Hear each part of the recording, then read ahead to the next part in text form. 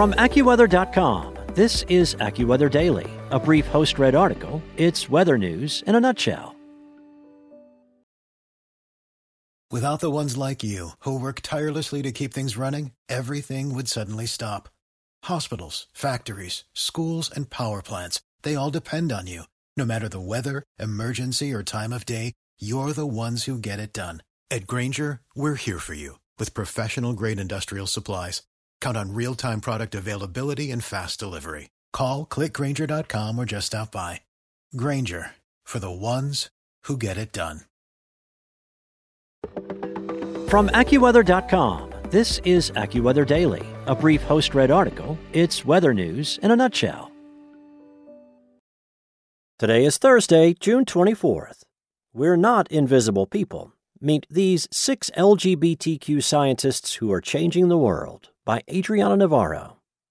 In 1977, a physics student at Stanford University in California saw an ad in the school newspaper inviting women to apply for the astronaut program. She applied for the job and ended up becoming one of the 6 women hired. 6 years later, Sally Ride found her name in the news as the first American woman to fly in space. Today, she is also the first recognized LGBT plus astronaut and first recognized LGBTQIA plus person in space. While Ride and others had begun laying the groundwork for LGBT plus folks in STEM, many have voiced that inclusivity is still a work in progress for the field. Here are a few scientists who have continued forging a path for those who follow. Dr. Tanya Harrison, geoscientist. Dr. Tanya Harrison, age 35, began studying geology not just to study the rocky surface of Earth, but also to gain a better understanding of the Martian surface. She had been interested in space since she was young, Harrison told AccuWeather, but it was the Pathfinder mission in 1997 that drew her interest to Mars. When I saw the videos that NASA released of the tiny little Sojourner rover driving on the surface of Mars, I knew I wanted to work on Mars rovers like that from there on out, Harrison said. And she did. Harrison has worked on multiple NASA missions, including the Perseverance, Curiosity, and Opportunity rovers, and the Mars Reconnaissance Orbiter. She attributes her biggest contribution to the field of Mars sciences to her mapping out the gullies etched across the surface of Mars, long dried veins that once held flowing water, earning herself the nickname Gully Girl. While her career has now taken her elsewhere, steering her toward becoming the director of science strategy for the commercial Earth-observing company Planet, she has established herself as an expert on the red planet. Harrison said that in terms of diversity in space sciences, there's a generational split in representation. Even with the younger generations, however, there is room to improve. There's still not great representation of people with disabilities, and that's something that I try to advocate for a lot because as a person with a physical disability, it has been very isolating being not only in STEM, but specifically in the geosciences, Harrison said. That's generally a field that people that love to go hiking and mountain climbing and stuff like to do, so it's not very friendly to people with physical disabilities. A step in addressing this, Harrison said, is understanding that people work differently and asking for an accommodation or alteration to a process shouldn't be seen as a burden or weakness, but as a different way of accomplishing a task. She added that she and others of her generation are working to make the field a better place for the new students coming into the field, hopeful to make a pathway and transition easier. Dr. Itza Marquez, chemical engineer. As the western portion of North America faces a drought that has noticeably strained reservoirs from the southwestern United States into central Mexico, Dr. Itza Marquez, age 36, hopes to provide a reliable source of drinking water to drought-stricken areas. After falling in love with chemical engineering and finding a passion for teaching at the college level alongside research, most of her projects have centered around water treatment and wastewater treatment, with her research focused on environmental engineering. I just became very passionate about it. It just felt important, and it felt like I had a purpose in doing my research and doing the work I was doing, Marquez told AccuWeather. Now she researches how to best use recycled water outside of industrial use. When we talk about water scarcity and drought, and all of the water pollution and all of these issues that urban environments are struggling with, I believe One of the best solutions is wastewater reuse for potable drinking, Marquez said. She added that while the idea shocks a lot of people, it isn't something new. In fact, it's something that's already being done in some areas of the U.S. Orange County, California is one such location. In 2008, the county introduced a system that purified wastewater from the local sewage system and turned it into clean drinking water. Insider reported in 2019 that more than 4 million Americans, including residents of Dallas, Phoenix, and Atlanta, get at least some of their drinking water from treated sewage. I think to take our municipal wastewater and treat it to the level where we can drink it again will solve a lot of problems in terms of water scarcity and drought, Marquez said.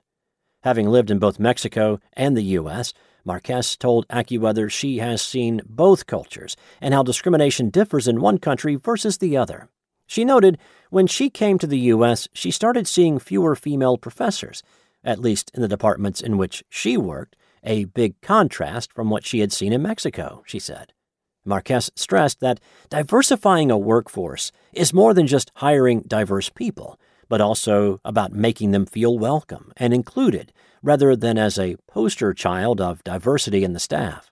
In addition, having a diverse workforce means a diverse group of role models for younger generations to look up to and identify with.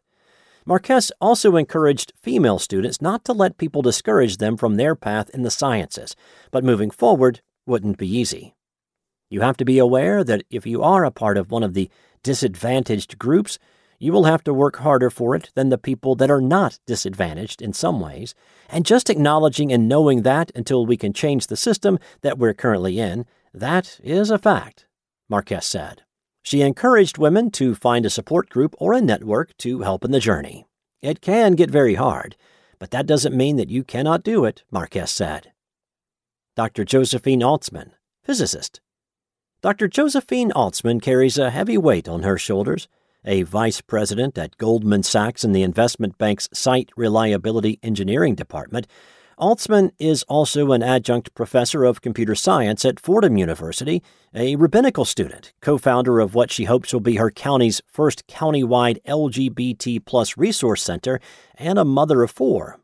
A love of physics drove her to major in the subject during college alongside mathematics, and in graduate school she jumped around from statistical mechanics to high-energy physics to atomic physics, focusing on laser-atom interactions. Now, after having established herself in her field, Altsman is using her experience not only to improve her field, but also to help others climb the ladder behind her. Professionally, I'm trying to improve engineering disciplines and systems and trying to make it easier for women to grow in STEM, Altsman told AccuWeather in an interview. Outside of her job, Altsman is also helping to create the Bergen County LGBTQ Alliance, a community service organization with the goal of providing county-wide services and resources for LGBT folks. Bergen County, New Jersey, is the most populated county in the state.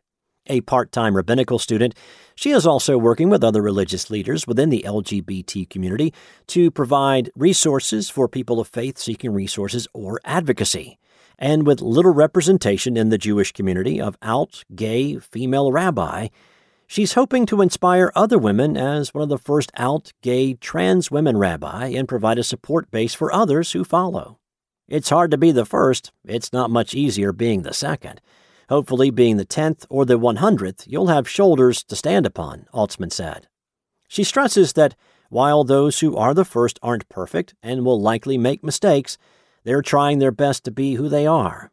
Hopefully, we will provide the shoulders upon which you can stand. Dr. Jessica Ware, evolutionary biologist and entomologist. Bugs weren't included in the original career path of Dr. Jessica Ware, age 44. Going into marine biology had been her goal, but after learning about invertebrate zoology and taking up a work-study position in entomology at the University of British Columbia, she was hooked. Now, Ware is the associate curator in invertebrate zoology at the American Museum of Natural History, the diversity director for the Society for the Study of Systematic Biology, and she is preparing to take up the mantle as the president of the Entomological Society of America. Much of Ware's work involves research around the Odonata species, which includes dragonflies and damselflies.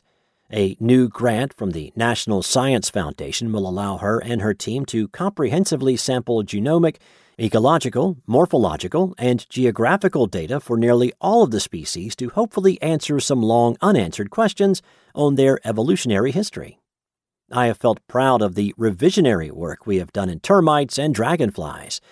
We are getting close to knowing the true tree of Blattidia and Odonata, Ware told AccuWeather via email. But it's hard to feel proud of one's work, I think, as each answer sparks new questions, so nothing seems done, but rather just ongoing fun. Ware added that she is also proud of the work she and her colleagues have done in terms of diversifying the field of entomology through the collective Entomologists of Color. She expressed pride to be working in this field, having seen dramatic changes to it since she started as a graduate student. There are still systemic barriers to participation that need to be dismantled, but I am inspired by the folks doing work to advance equity and inclusion in entomology, Ware said. With Dr. Lauren Esposito, we have collaborated with 500 queer scientists and held standing room-only events at the National Entomology meetings, which I think wouldn't have happened back in 2000. The 500 Queer Scientists Visibility Campaign and Queer Engineers are two of a handful of groups aiming to create community and visibility among LGBT+ members of the field. Similarly, the Out Astronaut Project aims to address the underrepresentation of LGBT+ people in science and space, and Pink Media, an LGBT+ advertising and marketing agency, promotes visibility of the community for entrepreneurs, small business owners, and others in marketing.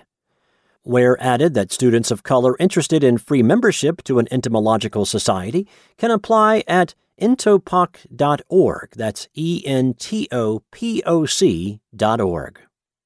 Dr. Andre Isaacs, chemistry professor.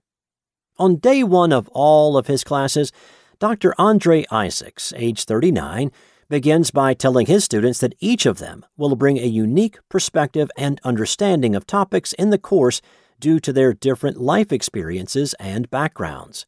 The chemistry professor at the College of the Holy Cross emphasizes the importance of collaboration in organic chemistry and looking at the material from different viewpoints. While the field has come far over the past decades, Isaacs told AccuWeather via email that one way it needs to grow is as it relates to diversity. The percentage of African Americans and Hispanics in STEM do not reflect the national average, he wrote. Many of our LGBTQ students also drop out at higher rates because of toxic laboratory and classroom environments. He added that in addition to better preparation at the secondary level, the field has to create an environment that leads to greater retention of minorities in college and graduate school, including modernizing teaching methods. Watching my uncle has taught me that a teacher's job is to inspire, Isaacs said. We have to do something more inspiring. Isaacs, born and raised in Kingston, Jamaica, grew up in a family of teachers. His uncle inspired his love for the sciences, including chemistry.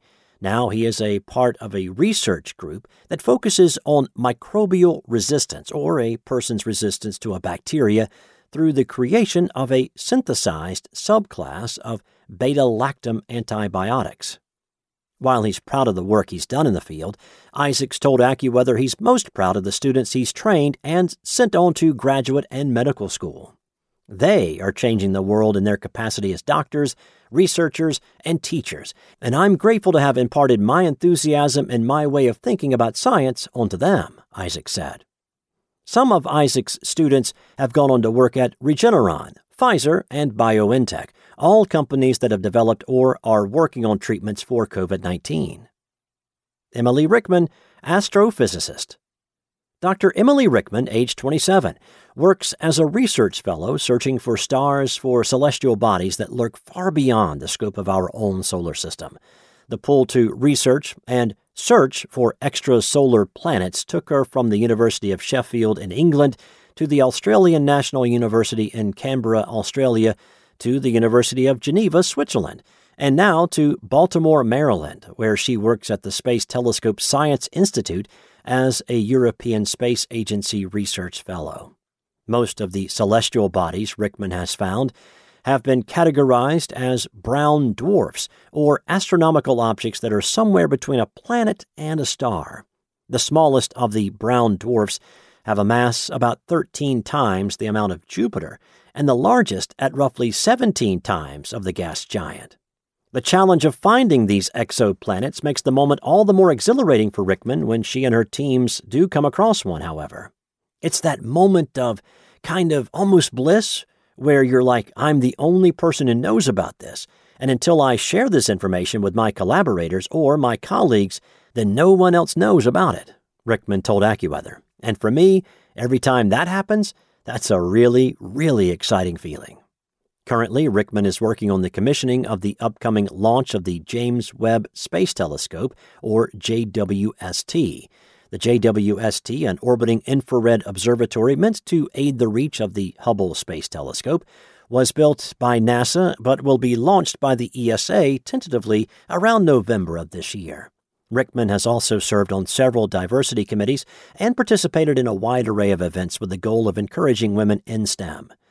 I'm a woman in STEM, and I'm part of the LGBTQ+ community in STEM, and I think it's really important to show myself and visualize myself to others that we do exist and that we know we're not invisible people, Rickman said. We need diversity. We need people from all walks of life, from all different identities to help solve problems.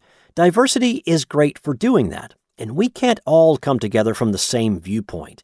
So it's really important that we try to encourage diversity within STEM. That's it for today. For your local weather at your fingertips, download the AccuWeather app or head to AccuWeather.com. Without the ones like you, who work tirelessly to keep things running, everything would suddenly stop. Hospitals, factories, schools, and power plants, they all depend on you. No matter the weather, emergency, or time of day, you're the ones who get it done. At Grainger, we're here for you with professional-grade industrial supplies. Count on real-time product availability and fast delivery. Call, click Grainger.com, or just stop by. Grainger, for the ones who get it done.